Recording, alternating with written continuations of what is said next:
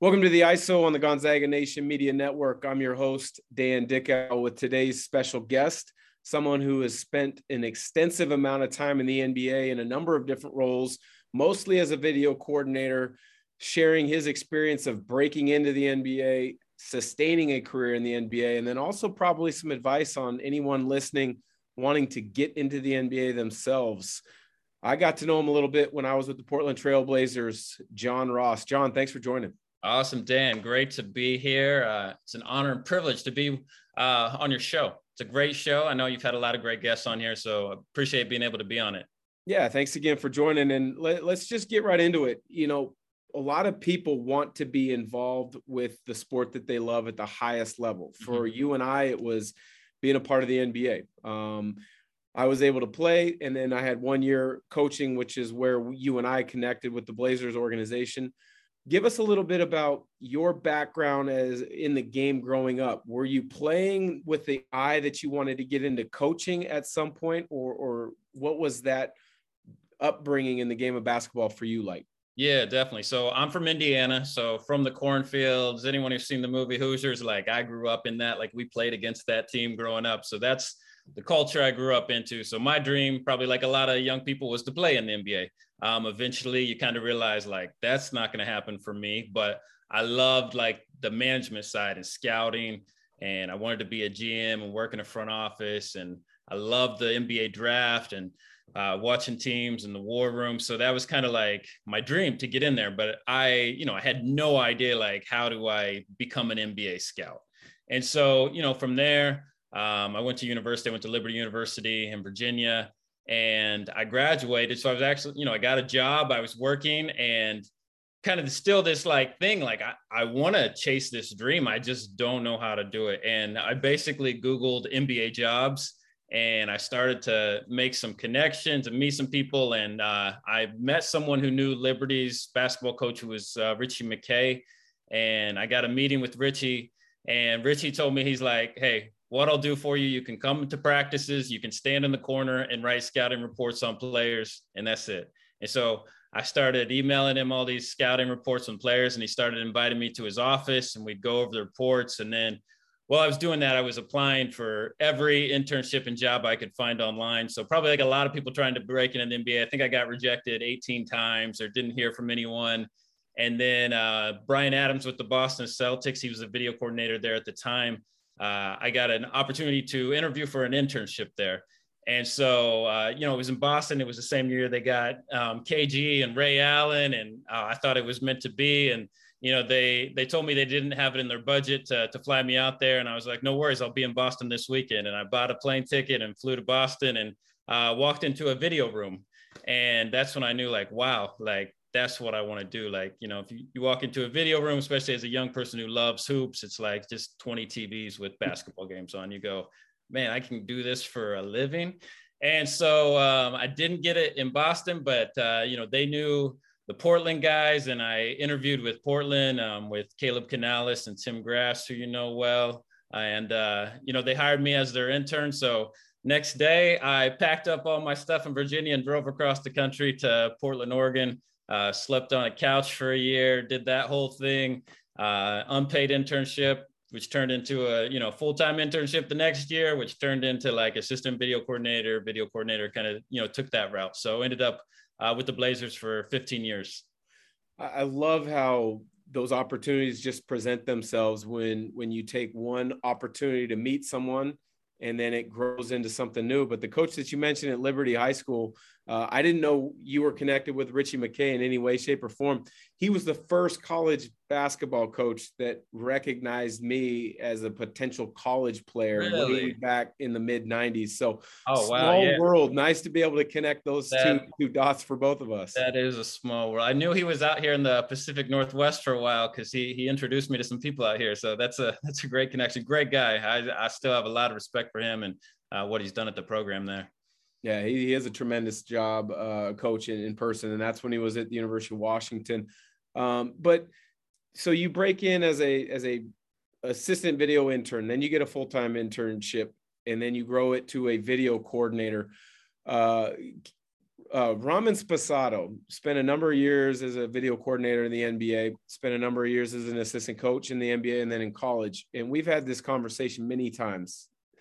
The video coordinators in the NBA might know more about the game of basketball and player personnel throughout the league than anybody else. Would you agree with that?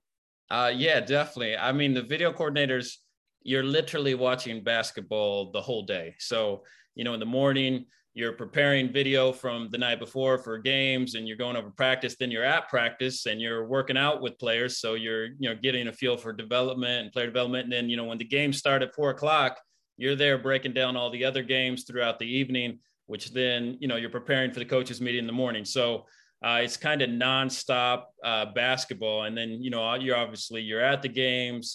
And so you kind of get just this well-rounded picture as a video coordinator of everything that goes in to the game. And then for me, I loved the NBA draft. So Tim and Caleb kind of let me run with the college stuff. So, I would be logging, our opponents, if we're playing the Warriors, you watch 5 games before, you play them. And then I'd also be watching the college games and breaking down the prospects. And so you're just kind of getting a feel of all sides of basketball.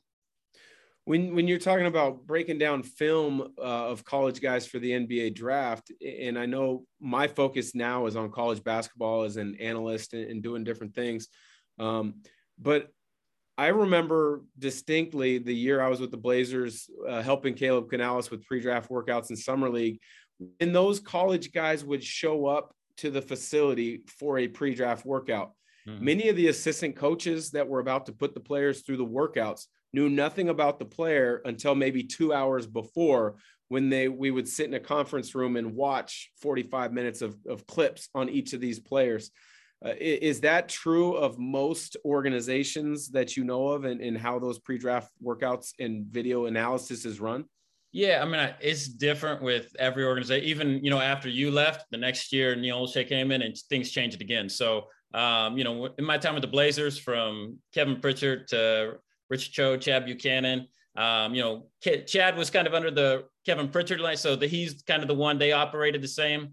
Rich was a little different. Neil was very different. We actually didn't do a lot of pre-draft workouts in the Neil Olshey era, whereas in the Kevin Pritchard era, we were bringing in 100+ guys a summer. So, every style of management had a different feel. But I know when we were there at the same time, it's kind of like, I'd be watching the college stuff throughout the year, and, the scouts are doing their thing, and GM, assistant GM are breaking things down. And then it'd just be like right at draft time when the coaches would actually get to know those players. And, some teams bring their coaches into the process. Some just leave it to the scouts. And, each team does their own thing. Even like you said earlier, I'm partial to video coordinators. I'm like, video coordinators should be involved in that process. I like when coaches are involved.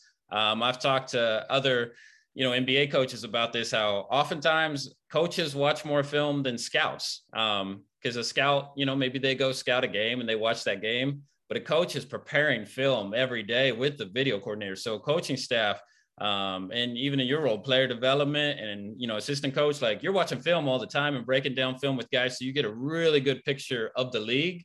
And even then in college, what it takes for a player to make it into the league, because you're working out with guys and those things to look for. So, I think holistically as an organization, working together is, for me, the best method I saw for drafting a player.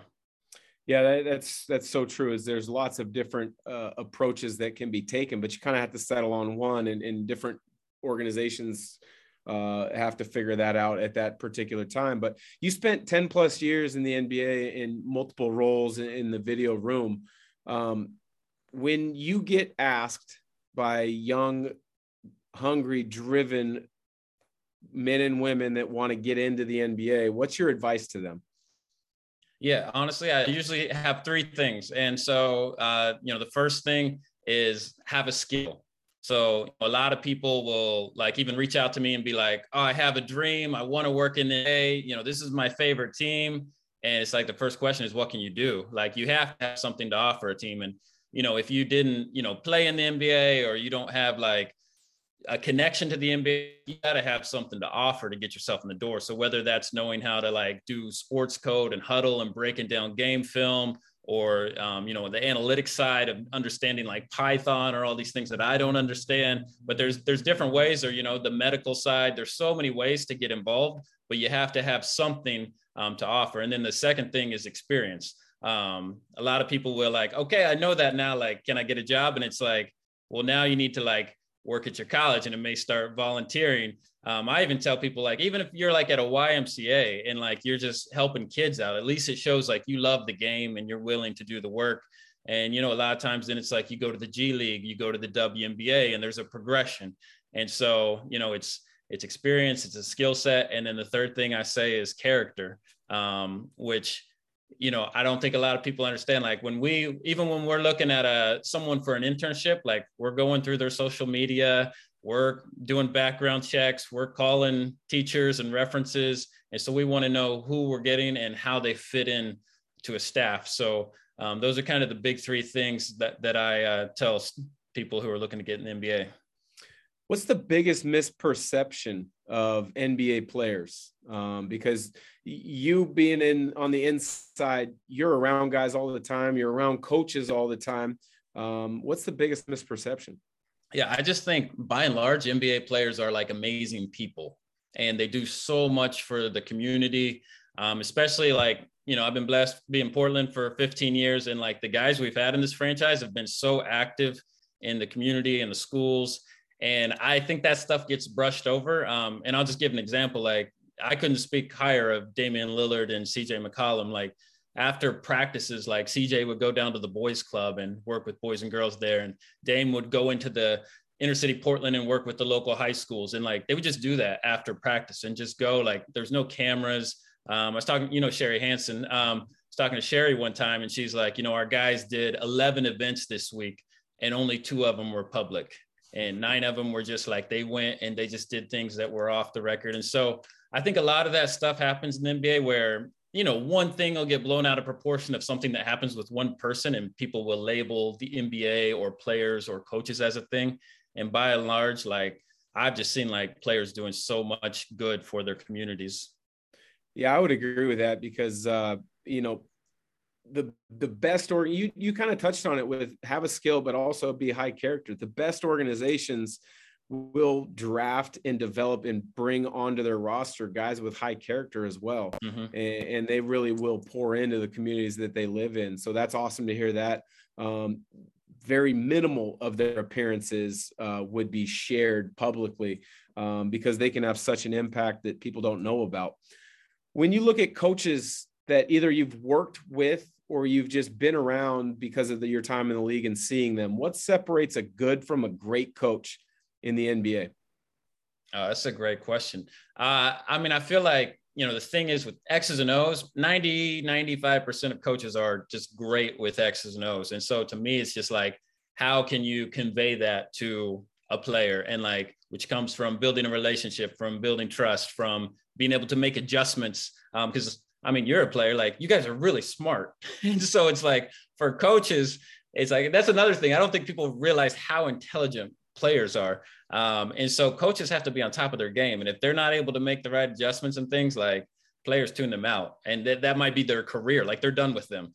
And so it's like, you have to be able to like, not only be intelligent X and O's, but then have that relationship with guys. And doesn't mean you have to be buddy, but there has to be that trust between you and coaches. And one thing I've seen with especially coaches developing from like, video coordinators or assistant coaches, it's the ones who are in the gym every day. So the coaches who come back at night with guys and they build that relationship and they build that trust. And I've seen a lot of coaches just become very successful from the time they spend in the evenings with players. I mentioned Raman Spasato, a friend of mine who started as a video coordinator. Caleb Canales, who well, was a video coordinator. He's been an interim head coach at the NBA level. But I got to imagine that Eric Spoelstra is the godfather of all video coordinators. Yeah. Am I right in that? And how do you guys look up to him as that guy? Yeah, definitely. We all do. Everybody who kind of came up in the video world, like he was the guy. Even like, I don't know if you know Caleb's story. That's how he started. He was writing letters to Eric Spoelstra. And so And then Ramen was with the Blazers. So I wasn't there with him, but he's like my grandfather as far as video coordinators, like him, Neil Meyer, like we know the route of guys who we came through. And so we definitely, and, Eric's up at the top of all that, especially being, a Portland guy. So we all really, respect him a lot and look up to him as a role model. Well, I appreciate the time. John, I got one last question. I know you're not currently affiliated with the team. You had mentioned off camera that you're kind of just taking your time to kind of figure out the next steps, but it looks like you're doing a number of different projects right now with Get in the Game. Tell us a little bit about that. Yeah, a couple years ago, I wrote an article that was like 3 things to get a job in the NBA, 3 things to get an internship in the NBA. Just, I get a lot of calls. For 15 years. I was hiring interns. So I was like, I'm just going to kind of package these things up and write some articles. And so I sent these articles out and, they kind of, blew up because, just help free advice for people. And so I kind of turned it into a little company to where I just kind of put things together where I write articles. It's Get in the Game 101. It can be found a website or Substack is kind of the main place. So it's getinthegame101.com.substack. So that's kind of the main space where I do my writing. And then just recently kind of decided to do a draft cohort. So we're getting some, NBA coaches and medical people, agents to kind of walk through a draft process, like not who to draft, but like what's the process of that. And so we're going to have a cohort of students. And so that starts May 17th. So if anyone, listen to the pod wants to jump on, we'd love to have them in the cohort. So, we have information on our site about that as well. And so, and Dan, if you want to come drop in on the students one and drop some knowledge from you, that would be great as well. But yeah, so we have some really great things that I'm looking forward to. Yeah, awesome. Let me know on that. I believe you said May 17th. Yeah, it's a 6-week Zoom course. So we're going to do 6 weeks of Tuesdays evenings where we'll get together. We'll have some different people speaking, engaging. And then the last week, which will be 2 days before the NBA draft, we'll have our own mock draft within the class from what they've been learning. That sounds a lot of fun. Definitely keep me in the loop on that. But appreciate you joining. Wish you nothing but the best of luck with getting the game growing, as well as figuring out your next steps and when the timing is right for you to get back in the NBA, because knowing you and working with you for that year and a half or so, you're obviously talented and you would be a big benefit to any NBA team when you decide to get back. So thanks again, John. I appreciate that, Dan. Thanks. Good to see you, brother.